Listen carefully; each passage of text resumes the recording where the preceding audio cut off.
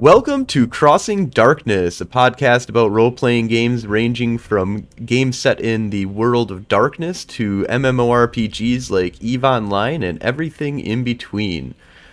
We broadcast live over Twitch and are open to answering questions from chat during the show. I'm your host, Frozen Fallout, and today we have a very special guest, Sergey. Hello. Shoot, I can't say. Can you say that? It's called. It's pronounced Devint. Dervint. Nobody does that. I'm horrible with names. How are these Dark Nights treating you, Sergey? Well, we're slowly moving into spring here in Belgium, so the days are getting longer and we're getting more sunshine, which is really nice.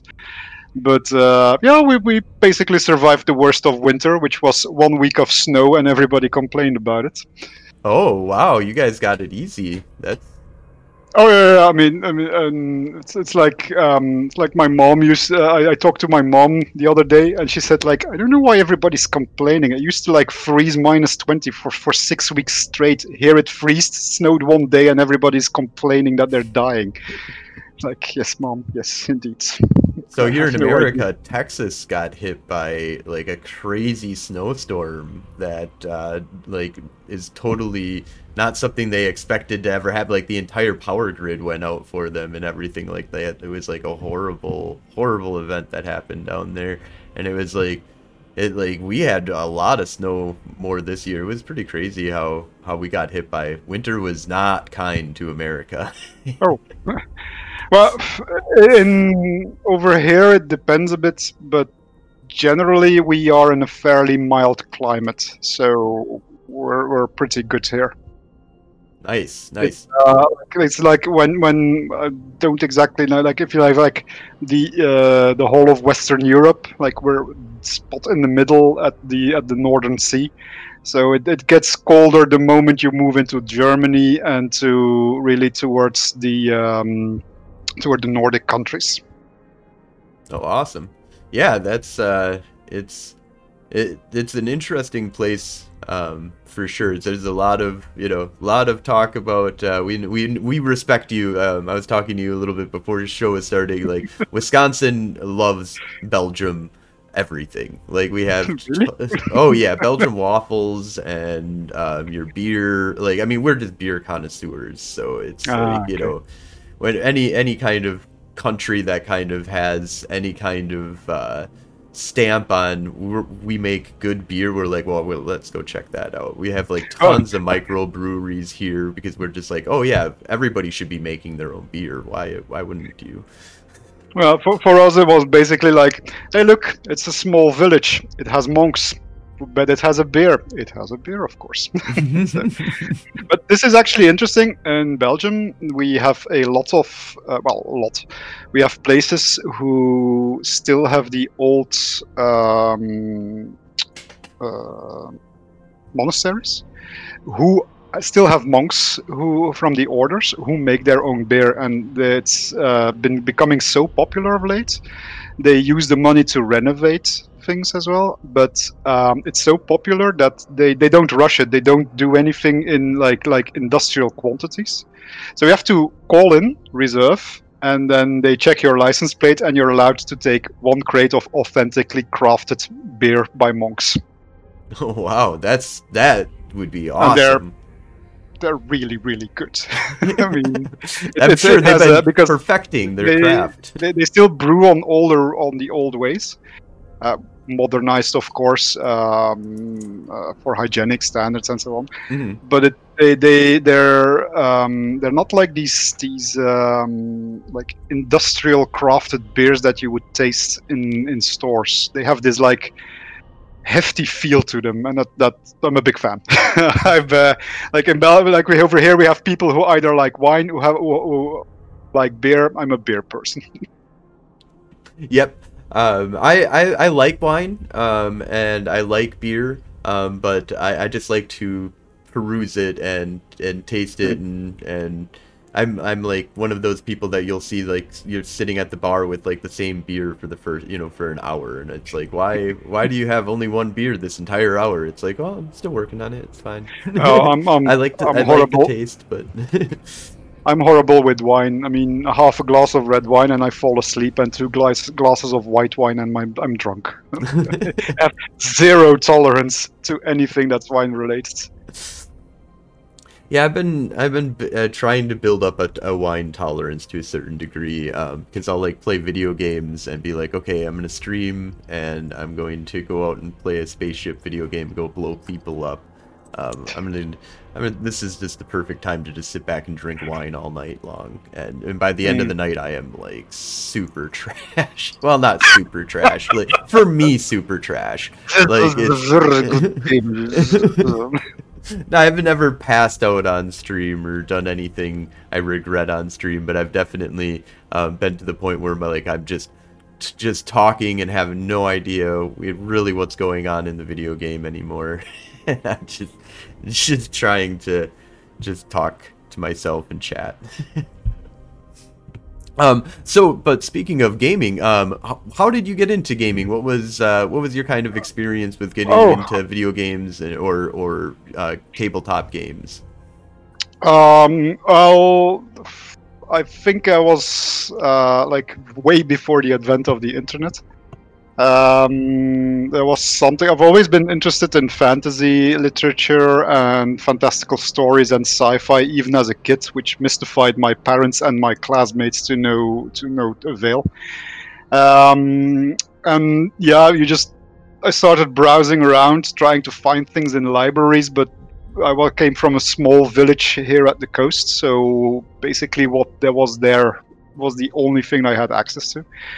And one day I saw a Nintendo Entertainment System, so an NES, and yeah, that was love. I mean, I used to have a Commodore 64 when I was way younger, still with the cassettes, so that took like ages to load one game, and I think I was just too young to properly appreciate it. Mm-hmm. Because I was only like 6 years old at the time, and I had to figure out everything on my own in books in languages which weren't my own, and just trying to run up to random adults that were friends of my parents, asking them to translate, how do I do this? But also, yeah, over here, we're closer to England, so Games Workshop was always a bit present, and things like Hero Quests rolled in. And then when I was like around 13, 14 years old, I met a few friends and we got talking, and they said that they were playing role-playing games. They were a few years older than I was. And then I actually convinced my mom to let me go off once a week at 14 years of old with my bike, like 5 kilometers or 3 miles over, to play with people she had never seen before. It's a game, Mom. It's a game. And yes, we'll do this. And here's the phone number. And it all just started from there. And then as the internet advanced, we had more and more things slowly seep in, so you could just enrich yourself. I think that was when I was around 18 or 19 that I got my first real internet connection. And yeah, it was fantastic. I mean, you just could play games online slowly. You could just talk to friends. You could find people with similar interests, because like when you're the only kid in your town who has interests of these, life is tough. I'm not gonna lie about that. But yeah, it just basically spiraled from there, and we pooled basically books. We bought books, and we just exchanged them, took notes. We started playing World of Darkness, really cringy World of Darkness if I look back on it now. I mean, but you're 16 years old and you play a vampire. I mean, a Bruja is way cool. Yeah, rebels. Yeah, because or a gangrel, never a Vantru. I mean, Vantrus are dull and meh. Oh yeah, Toreador. That's for artsy-fartsy people, which is weird. Never a Malkavian, unless you want to do something really weird with it. But yeah, we just explored most of the universe. Same like with Dungeons and Dragons. I still have my original second edition hardcover, which has seen a lot of wear and tear over the ages, but I lovingly keep it around because it's just this little treasure. And even up to this day, I can just take the book, sit down in the couch, and just read in it.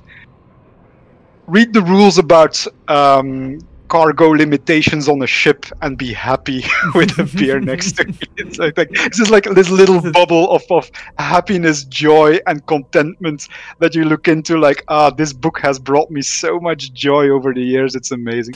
I do have to say I'm a big fan of second edition because that was the first edition that I got into for Dungeons and Dragons. It was and actually when I got into it was just when they came out with, and I don't know if there was second edition revised that came out. That was like a 2.5, and then that's when I got into it. Was not too long after it was just about to come out or something like that. So as soon as it came out, I was like, I'm buying this up, and I bought up all the 2.5 books, and it was not like, I don't know, like 6 months later or something like that they came out with like 3.5. Maybe it was a year or two, but I feel like it was like really quick that all of a sudden from 2.5 we went to this 3.0. No, we spent a lot of I think I started playing in Ravenloft with a dungeon master who was hardcore and brutal in that, so that were painful lessons. I played a very good Dark Sun campaign, and that actually around that time it's the first time that I started running my own game, and which was Dragonlance, which was high adventure and fantasy. Mm-hmm. Love Dragonlance. We did Faerun and Forgotten Realms, and Spelljammer was two of the things that we got into in second edition. It was also the joy, like we had one gaming shop in the nearby city. It was always a joy, just like, after school you go pass by just to see if there's nothing new that comes in, because and sometimes you have to wait for months for something to come out, or actually to trickle down to here. Mm-hmm. But it was just a period of joy that you could buy books and you could read, pertains so much ideas, so much adventure from it. And then just scouring the old collections just to run stories for your friends. Mm-hmm. Yeah.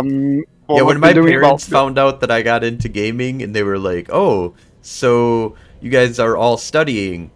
Like that's all I see you're doing is just a bunch of studying. Like you're all sitting around studying together. Like this is okay. I don't need to be concerned about because there is a little bit of that, like Dungeons and Dragons and Vampires the Masquerade is like the way into the cults, and the demon stuff. What was it, like Twin Towers or something like that came out? There was like a movie that came out that like scared everybody. Well, about Dungeons I'll be honest, and Dragons. We never really had that in over here in Europe. Well, not in big scares and crazes, I think. Mm-hmm. I do know my mom and my dad were just. My dad didn't understand anything and was like, work. And my mom was just like, if it makes you happy. I mean, she didn't challenge it or anything, but it's just she. I don't think she really understood the concept of it. Well, you guys have a more of a board gaming is pretty strong in like that actually has developed in the last, let's say, 15 to 20 years. Oh, okay, so that's a recent development. We always had the classics. But over into the I would say 20 years ago, it actually started in Germany, which we see a bit as the really the capital of board games, because the amount of board games that gets released in Germany is humongous. Oh yeah, I think we have publishers here who go to one of the major conventions, which is Spiel, that I mentioned in our chat before. Which is 4 days where every publisher that you can think of comes to produce and present their new products. Mm. and I think it's up to 1,000 new releases with their old products as well on those 4 days that you can go and test and find and play and buy. And I've only like a percentage of that trickles down to our market to get translated locally. But it's been, I don't know, it's like I think around the year 2000, board games came more and more into the public mind here, as in the even common shops that we have here carry a large assortment of board games. Things that you would have said like, oh, this is really geeky like 30, 40 years ago, are now just sitting in family games. Over here, next to a Monopoly, like an Azul or a Carcassonne, is sitting here next to a Monopoly and a Stratego. So I think it's also like people got a bit tired of watching television all the time, and just this culture and this moment of let's share a moment together. Let's just crank out a game. It doesn't really matter who wins or loses. Well, actually, it always does. But there have been so many fights that my family has gotten into over board games. I mean, nothing, but it doesn't ever spill over, to outside of the game. But in the game, man. I personally, one of my favorite board games is Battlestar Galactica, and I've had huge fights and discussions and yellings while the game's going on. But that's it. It stops at the end of the game, which is nice. And then you just talk, you were a bastard. You were a rat-ass bastard. I mean, I couldn't believe that you did that. And you're just like... Betrayal. But I think it's also a bit over here that people got a bit tired of just that. And just, we have many gaming clubs in Belgium. I think most towns or cities have one these days. Or at least something within... let's say 10 to 20 kilometers of where you live. And they have dedicated game nights or themed nights. We have a lovely place here called the World's End Comics and Games here in Ghent, which is a lovely bar / game shop. And it's open 6 out of 7 for like 14 hours a day. Well, before the pandemic it was. And you can you just see people have their nights. They come together with friends. They play games. They talk about the week, and they share these moments without being stuck in front of a screen. And that's, I mean, it's funny as far as computers have developed here, and as far as they're so ingrained in our jobs and ways, that people go back here to find ways to spend time together in a joy and a fun activity, but nothing just like, okay, we're going to sit around the table and we're just going to drink and talk. But it doesn't always have to be high rise. You do your turn, you do your actions. It's not you have a little bit of downtime. You talk a small subject about it with a friend. Then it just, it organically shifts, which is really nice. And it's something that I've missed in the last year that we've been in quarantine here. Because I'm in a Legends of the Five Rings role-playing game with friends. And I run a Dark Ages that's been going on for 4 years now. We're almost at the end of the first book of the Transylvanian Chronicles, so I'll probably I get distracted. So we've done Paris, we've done the Crusades, we're currently in Iberia, and I'm just having too much fun telling stories in the age to slowly progress the story. I really want to check out that chronicle. I'm really, really interested. I've got to find like an actual play of somebody that's done it. Well, I'll be happy to chat about it. The thing is, though, is it's a product of its time. As in, if you read the book, there's a lot of ideas in it, which White Wolf tended to give you and then you just fill it in your own chronicle. But by quality standards and content standards of the products that we're used to buying these days, it's actually quite low. It's also a bit written in assuming things that probably they developed or they experienced. But it takes a lot of things to fill in the blanks with your group. But like any good role-playing group, you just talk about what kind of game you want to tell and what kind of game you want to experience. Yep. And along the way, I mean, we have discussions sometimes. Like our dungeon master for the Legend of the Five Rings, he's really a stickler for the social rules. But that occasionally we have to have a discussion. Like, okay, maybe we pushed it a bit too far because not everybody is comfortable at playing at that level. Communication in a role-playing game still it's a back and forth. You know, when you're young, it's like it's me against the players or the players against the dungeon. Now it's just you tell a story, and some people like to have it really rules heavy, which is fine, because then it becomes part of the challenges that are presented. And sometimes you just like to have sessions or even games or even chronicles who are low, because something that helped me to evolve, I think, in the last year or so is switching the scenes between the players more often. Because when you're on a phone call, everything is more analog. You know, like occasionally, like when you have 5 people at the table, 2 of them are discussing amongst each other. One of them is reading something in the rule book, and you're basically running a small scene with the 4th one. When you're on the phone, when you're on Discord, everybody needs to wait their turn. So it's a faster editing between players. Like, okay, a couple of sentences and maybe a roll with you, then we switch to them, and you just to keep everybody occupied.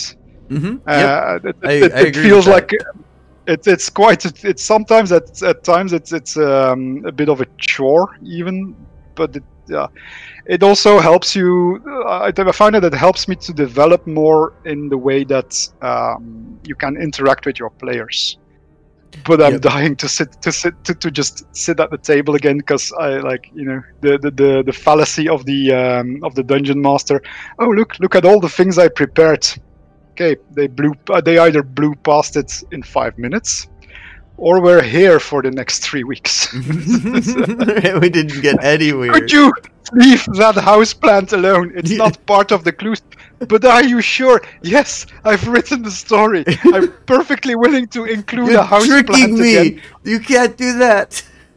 But I mean, honest to God, it's not part of the story right now. But I'm really happy that we're able to play, because I have to say things have been working really well for and that's one of my questions, you know, is how is it holding up for you during the pandemic? And I found, and I completely agree with you on the concept that it's been interesting to see how you kind of jump from one person to another it's really much more of, it's easier to kind of churn it into like churns for yourself. So, okay, I'm going to take a churn with this person. I'm going to take a churn with this person. And kind of let them work out their stuff. Cause like you said, they don't interact the same as when you're all in person. Cause when you're all in person, it's a little bit more kind of free flow of like who's going to be saying what's going on and stuff. And what people are going to be kind of doing, and like you said, you know, somebody will be looking up a stuff in the book, you know. So, but it seems like Discord, like everybody's a lot more focused. They're not eating, you know. If they are, it's a lot less, you know, obvious what's kind of going on, and everybody seems to be. I do an actual play, so it's Mage the Ascension, Technogate. So it becomes, you know, we're also like, okay, so we're broadcasting this to people, so we should probably be a little bit more on point. So we don't really have a lot of, you know, out of game discussion, and it's kind of cool just to sit back. I've been really loving just sitting back and just letting my players just role play with each other, because like most of the time we're trying to be in character. because it just feels much easier when you're broadcasting. It's just, okay, I'm just gonna jump into my character and just start talking, and then I give a little bit of liberties to my characters as well, as to be like, okay, you don't have to ask me, to get to a new scene. You can just open up a new scene if you want. I'm gonna go down over to, I'm going down to the local bar. I'm gonna grab, the players, and we're gonna go talk to Jimmy, because I know Jimmy is very important, to what we're gonna be doing here. And you don't need me to be the one to drive you all the way to Jimmy's. You can do that if you want. If you want to role play that out, okay, I'm getting in my car. John, you getting in the car too? Okay, we're driving down the thing, and you can take control of that if you want. Where I feel like a lot of other games and other players, that I've done in the past at least, are always waiting for you to. They're like, okay, we're gonna go to Jimmy's, and then they pause, and they wait.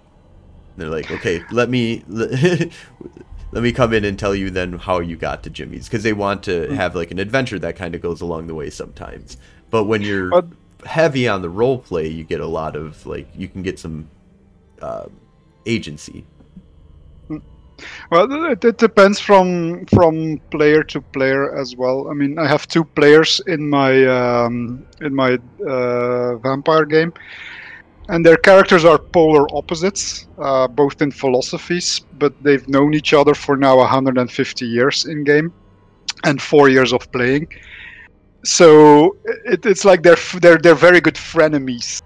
They are at the opposite end of the spectrum. Like, one is really self-contained and believes in the development of the self, and the other believes in the development of the flock, of the group. But it's just lovely to see them, because then they just go on a discussion again, and nobody ever wins the discussion. The debate never ends, but they never win. It's like, but they always finish at like, okay, let's agree to disagree then, huh? I mean, apparently today you're again not willing to listen, and I'm just like sitting there like, they're so cute. But other players need to be guarded more. Like in our other roleplay, we have somebody, and if you don't pay attention to her, she'll just be quiet for the whole session. So you have to actively ask her things, and then she comes up with wonderful ideas and wonderful discussions. But you need to it's like a very shy cat. You need to lure her out of her box, and then she's perfectly willing to play. And yeah, there's players who are naturally, they'll talk to a dog who has a hat on. And there's players who are just happy to be in the group and happy to participate, but don't need to take the relay. But I think it's also important that these players get their light to shine, but you need to adapt your methods a bit to their wants and needs. Like, they don't need to go bombastic, but they do need to feel like they're included in the story and they were relevant from the things that they said, or the idea that they gave, or even just the skill that they used. Like, they have to have this feeling of like, I contributed. And because there's nothing worse as a player, I think, if you're playing in a game and somebody gets all the attention and you're just sitting there like, but I mean, look, I do something as well. Yeah, that's fine. I mean, you succeeded, to move on. Now we're going to do this. Like, no, that player needs to be like involved, and it needs to move that spotlight around. He needs to feel that he's of value in this game. Because at the end of this, I used to play like when I was younger. We used to play like basically games. You just picked up random people, and you play the game. And then you don't really get to know them so quickly, or you don't really know the people as well. And these tended to be then bigger groups, because everybody wants to play and nobody wants to be the storyteller and put in the work. And you have like, I'm sorry. I mean, you're just the 50 extra hit points that I have. Right. It's cruel to say, but this is the only thing that you contributed to the entire 4 hours that we've been here. Is there a problem with that? Is there something that you want to do, like that you want to engage on? And yeah, no, they're there because they want to be there, but they don't really want to play. They don't really want to play, or they're intimidated. And these days we tend to play more like a bit smaller groups and people that we know, which has challenges of its own, because sometimes it's too easy to know a person and to know how they're going to react to certain things. So it's fun to have a new player into the group as well, because they bring this new dynamic, this unknown, but you want to get to know this. And that just I think with people that you really know, and longer stories, you have the ability to develop fuller games in that. Like pickup games are fun because I've run some games on conventions as well, but then you need to keep it really high level. Like, you know, everybody does something, things happen, and people have this feeling like, yay, we played a game, but that's not the game I look for anymore. I think it's like people evolve in their games as well, and I like interaction. Like it translates a bit to board gaming as well, because in board games you can have games where you just everybody does his thing, but there's no interaction in that. And I know people who hate that, because nobody wants to be like, I'm going to buy this, and then I'm going to build that, and then I'm going to be happy because it's going to give me that resource. And then somebody comes like, yoink, but I was going to do this. Yes, but I need it now. Thank you. Bye. It's kind of like the difference between like poker without playing with chips at all or anything, where it's just everybody just goes around, you put down your hand, you win, whatever. There's no interaction between any of you. You just get some cards or whatever. But then you get the betting in there. There's a little bit more. Or like Catan. Catan is a game that is just so much interaction. It's all about also the game that I hate the most. I mean, I am not a Catan fan. Absolutely not. I think it's a horrible. It's basically a more. It's like Monopoly, but it got sneaky and it marketed itself as being a good game. Like, no. Absolutely not. You are still a piece of trash. Like, no, this is a bad game. But yeah, there's lots of different kind of like getting interaction, I think is really huge. And that's one of the things that I've tried to do as a storyteller, is try to focus on role play more than anything. And having role play be what I from the beginning of my games, that's kind of what I'm presenting to my players, is this concept that there's going to be a strong level of role play. Rules will be there, but it'll be to support the role play. We may skip over rules sometimes, and sometimes we might, have nitty gritty combat and go through the whole spectrum of all the accurate rules of stuff.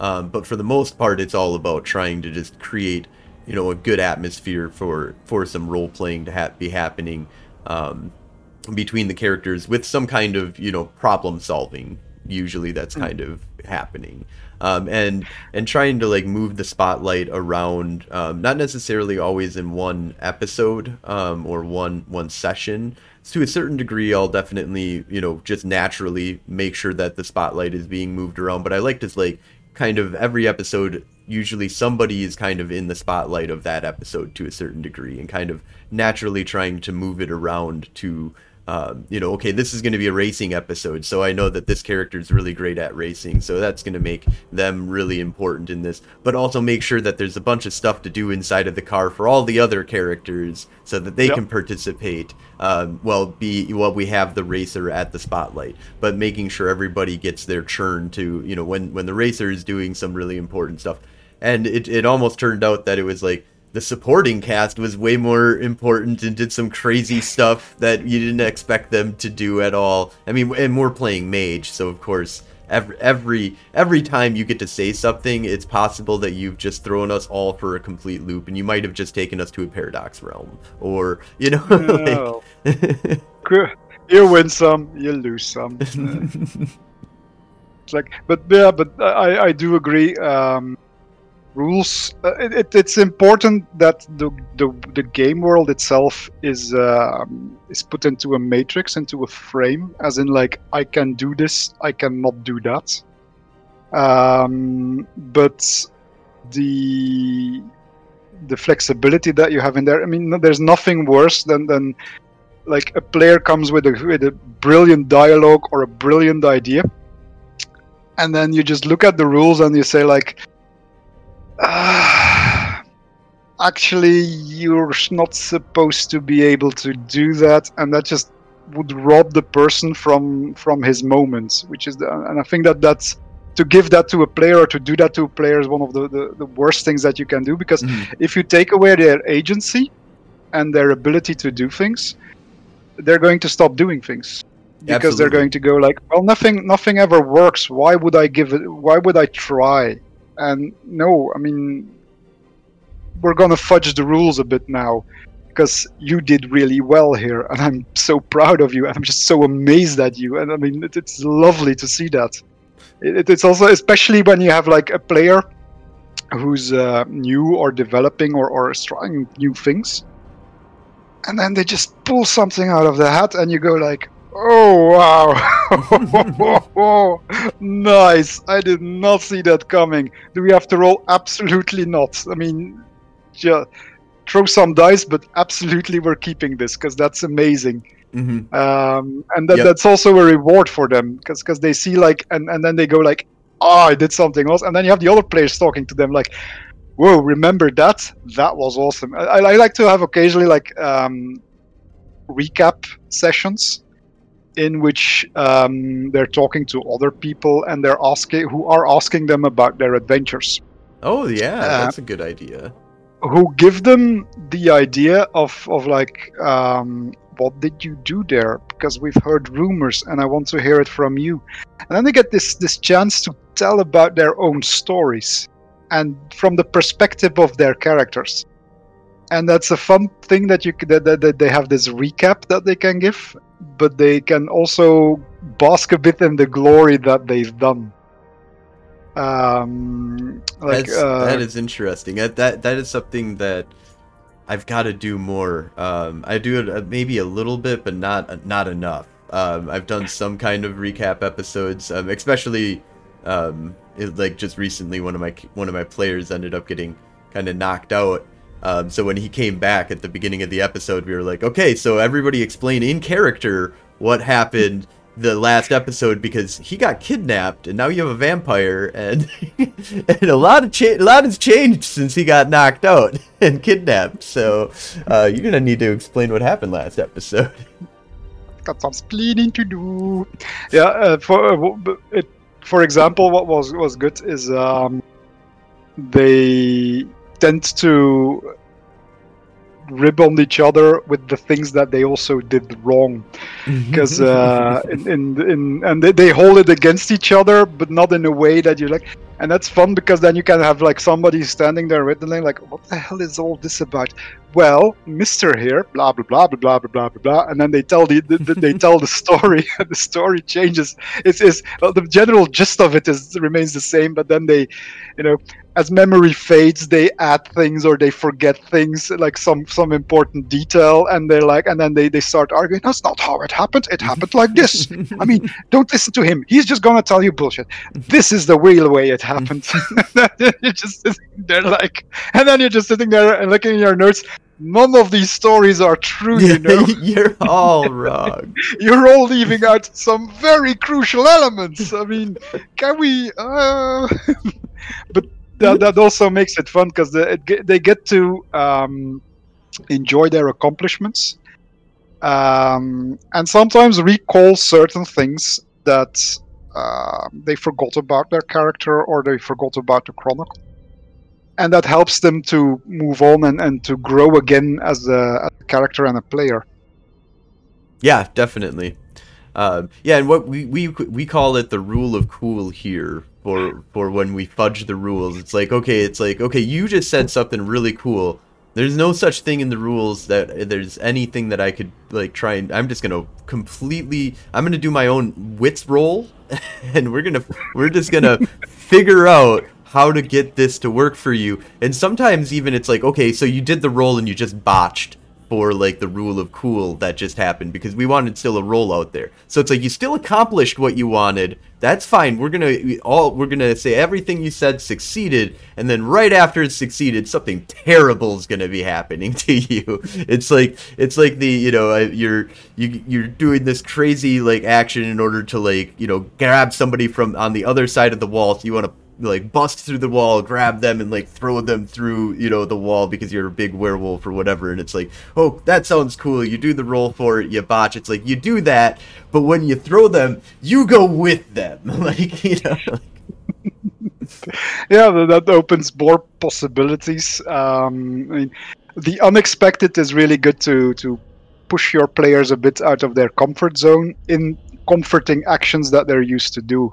Which is like if you have somebody who's really good at debating, and then he just stands there and like he just like blah blah blah blah blah, and he just rolls really well, and then you're just like, okay, well, the guy you're debating on, he just looks at you and he headbutts you, and then they go like, but I just did I had so much, I mean, but what? Yeah, I mean, the guy just basically decided like, yeah, I mean, not gonna top that. Yeah, can't win the verbal. Time to go to physical. And then you have like this uber social character who's like, I'm getting my way with everybody, who has now a broken nose and is absolutely not like the player is completely out of his comfort zone. Like, help! This is not what I've trained for. Help! This is not a good thing. Help! And you're like you're sitting there like, and now it's time to figure your way out of this one. So one of the things I kind of wanted to get in with you was about the different kind of conventions and kind of stuff that you do, because you do some cosplay, right? And you also do some writing, and you were talking about the Splunk, was it, or Spunk, or Spiel? That's it, Spiel. Yeah, I'll send you the link. I mean, there's actually people coming from all over the world for this. As far as the States and even Asia, as far as I know, just because it's such a huge event here in Europe. So I'm a member of the Mandalorian Merc.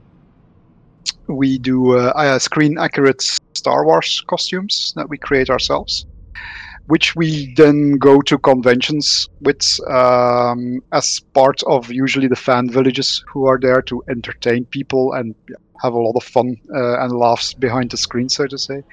And we also do a lot of charity with that. Like we go to children's hospitals, or we go to sometimes like people who are sick just to go. We work together with the Lego stores here in Belgium for that. Like we troop for them, and then they give us some swag, and then we take that swag and we go to children's hospitals and kids who are in hospital for a long time, or who are rather, we then in costume from their favorite heroes give them some toys. Oh, that's awesome. Well, we work together with the 501st, which is basically the Empire side of Star Wars, and the Rebel Legions, which are the rebels, and we're the good guys because we're the Mandalorians. You might have seen a show about us recently. Maybe there was some kind of little little guy, something, he's kind of cute, maybe. As for conventions here in Belgium, they really started hitting the main public, let's say about 10 years ago. One of the main ones is Facts, which caters for, I think, about over the weekend for about 80,000 people. And we have a few Comic Cons, but they're really small ones, and they're usually also situated in different cities than the main one. So usually our convention schedule here in Belgium, if you really want to, you could go to some kind of event every month and spend a lot of money. But, yeah. And it's been developing well in the last 10 years, although again it's on hold. But I've never been to a convention outside of Europe before, so I'm not entirely sure what I should imagine to it, but it usually caters here to a lot of fandoms, and we notice a lot of difference. Like Saturday usually tends to be young people who come with their friends and hang out all day, and then on Sunday you have families coming in, which is awesome because then you're there in costume and you have this mom and dad and the kids coming out and they're like, wow. Awesome. You just have this helmet on and you're like, damn straight. Yeah, it sounds like it's pretty similar actually, because I mean we like our biggest not biggest, but one of our bigger, I think it is maybe the biggest, is Gen Con, which is like 100,000 is like our max that we get for that. But we have like Origins and stuff, and I think they're only like 20,000-30,000.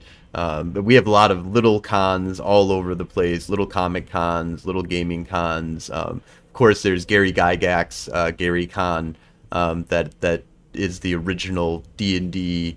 There's his sons have kind of picked up and started doing their own, because Gen Con kind of got taken over by Wizards, to a certain degree, Wizards of the Coast has taken that over more than, and Gary Con kind of brings it back a little bit more to its roots of being in the Geneva area, because they, Gen Con got huge. It got to the point where it's just, it was this little itty bitty, thing that Gary kind of imagined, where it was like, oh, let's do wargaming and Dungeons and Dragons and get people together, and people are like, yeah, I guess that people might want to do that, and it's like, yeah, a lot of people do.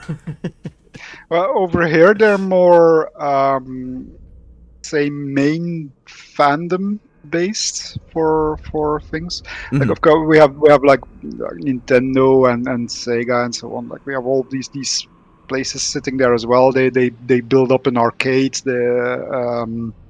They do shows. They have actors coming in, but it's a bit less about the tabletop gaming. Although it's more about the fan, and that's here too. Is a lot of our 90%, I would say, of our cons are fandom based. Star Trek, Star Wars, all those types of things. It's like you grab your niche and you grab up, the 20,000 people that you can get to travel to whatever city that, smaller city that you usually pick, or even the bigger cities. But because like Madison here, we have, we do have a Gamehole Con, which is like a gaming con, and we do have like a Comic Con that comes by here. So Madison has more of kind of the generic things, but most conventions are very fandom based here as well. There's not a lot of we're just a general tabletop gaming convention, but they are out there as well, which is the ones I actually frequent a lot more, is the general gaming. Well, there's been some headway, as in like there who run sessions on these events to get people into it, but they're usually connected to some of the bigger game stores here in Belgium. But I don't think we have a dedicated gaming, like tabletop gaming convention here. Oh, really? No, but Belgium is a small country. Yeah, I'm sure in Europe there's lots of them, and Europe is pretty accessible to you. So yeah, it is. But I don't think in general, I mean, going back on Spiel, so that is the biggest gaming event that we have each year here in Europe, as in like people come from all over the place for that. It's usually probably a bit like for Gen Con, you either reserve now for next year for your place to stay. Yep. But that is actually the closest thing that I know of here within, let's say, 5 hours of driving. That's huge in gaming events. Mm-hmm. But as I said, there has been some headway that's been making it because it gets more popular and popular. We have here in Belgium, we run the WarCon event, which is dedicated to all kinds of tabletop gaming, role-play gaming, miniature gaming, and so on. It's not that big. I think it's also like maybe 10,000 people over a weekend that come by. Yep, that's. But then we have a lot of the publishers of like not the mainstream publishers of miniature games who are invited here. Also like Civil War, Colonial, all kinds of things that you wouldn't find in a normal mainstream shop, like not a Games Workshop, for example. And that's been pretty popular as well. It's been growing every year because there is also an interest in that. Is in like people. It's a lot more accessible as well to find information about it. For example, I just got my booklet of A Billion Suns that I saw a couple of weeks ago, and it's spaceships who duke it out, and you can play with it whatever kind of model and whatever kind of tokens you have lying around, which is really fun. And those are the tiny kind, the smaller games then that get celebrated, if I can call it like that, on that event. And there are popping around because most of those are run by local game clubs with dedicated people who engage themselves for that. Mm-hmm. Interesting. That's awesome. So one of the things, we're kind of getting up almost on an hour here. One of the things I just wanted to give you some time was to talk about any projects that you're currently working on, or any shout outs that you kind of want to give to give out on the show here. Oh, well, I want to do a shout out to my lovely players, Gael, Wute, and To, for making me laugh every 14 days in my vampire game. And my projects that I'm currently working on, we from Geekster. We got contacted by Fria Liga. I don't know if you've heard from them. They're the company from Sweden who created Tales from the Loops and the Alien RPG. Okay. And they've asked us to review a number of their products, so that's what I'm currently working on. I just done the review from Symbaroum, which is a roleplay that I sort of an atmosphere that I've not encountered yet. It has a very Dark Souls-esque feeling about it. Like it is this fairly brutal world where an ancient kingdom once was, but its focuses on the current day. And it has a forest that spans an entire continent. And they call it the light part of the forest and the dark part. And the light part is basically 4 days in. And then you are on your own. Because then nobody's there to still help you. And there's dark and ancient things lurking within that forest. Interesting. And it gives you this wonderful sense of agency. Is in like you can play treasure hunting within the depths of the forests, or you can go political in the cities, and anything in between. It's a very flexible thing. It's really like I'm a big fan of their Alien role-playing game because that really builds a good atmosphere with a good system. So that's what I'll be doing in the next couple of weeks for reading a lot and then writing a lot of reviews for them. Oh, that's awesome. Yeah, so definitely have so I'm going to definitely get all the links in there for you. Make sure that we get that onto our website here and onto the podcast episode. We'll have that link for all of you for sure. And so I just wanted to thank you so much for being on the show here. Definitely, look forward to maybe getting you back on somewhere down the road for sure, or just to talk to you in general now that you're in our Discord. And if you have a Discord, send me a link for that. And if you have an open Discord, that is, yep. I can definitely jump on in, and always interested to see what other active games are going on out there, especially if you have any information on that kind of stuff. Always. It's lovely to also meet people. It's fun to talk to other gamers from across the world because it's all gaming, but sometimes just where you live forms the type of stories you tell and the type of things that you engage in. But it's just fun to share these experiences to learn and grow in that as well. Absolutely. Yeah, it's one of the things, that's one of the reasons why I like putting it out there, was the having the actual plays and recording it. And now I'm like going back and like rewatching stuff, and I'm like, sometimes I'm like, oh man, that was a mess up. But we'll move on. But a lot of the times I'm actually just going, wow, like I totally forgot all about this. Like I completely forgot that this even happened, especially when you go back 6 months, and you're like, whoa, okay, that was a cool thing that I would have never remembered had I not recorded it. Even more horrible when your players remind you of it. That's like, remember that? Probably, but you should tell me anyway. Tell it in character so I can learn. Right. It's like, no, I'd completely forgotten that ever happened. Ooh, that's not a good thing. Ooh.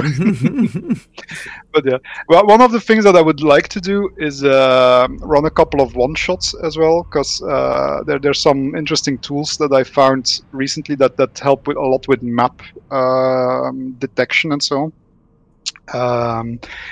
And there's a few one-shots that I would actually like to run as like a Twitch stream, but I still need to look into having to set up and how to arrange everything with the players, make a nice interface, and so on. So yeah, if you have any questions about that, I use Roll20 for my stuff, and then I just kind of like have this Twitch kind of showing the screen of that. But some people, sometimes depends. We were going cameraless. Camera is usually preferred, I think, for Let's Plays, but we also just kind of put ours on our podcast as well, so we're not really into the visual as much, although we do have some visual stuff that we kind of put on there, but it's definitely one of those things that I would think is very it helps a lot to have visual, like having the cameras for everybody, just so you can kind of see what everybody's facial expressions are and stuff like that. Well, I'm a fairly emotive storyteller, so I tend to change my voices a lot and have a lot of expressions.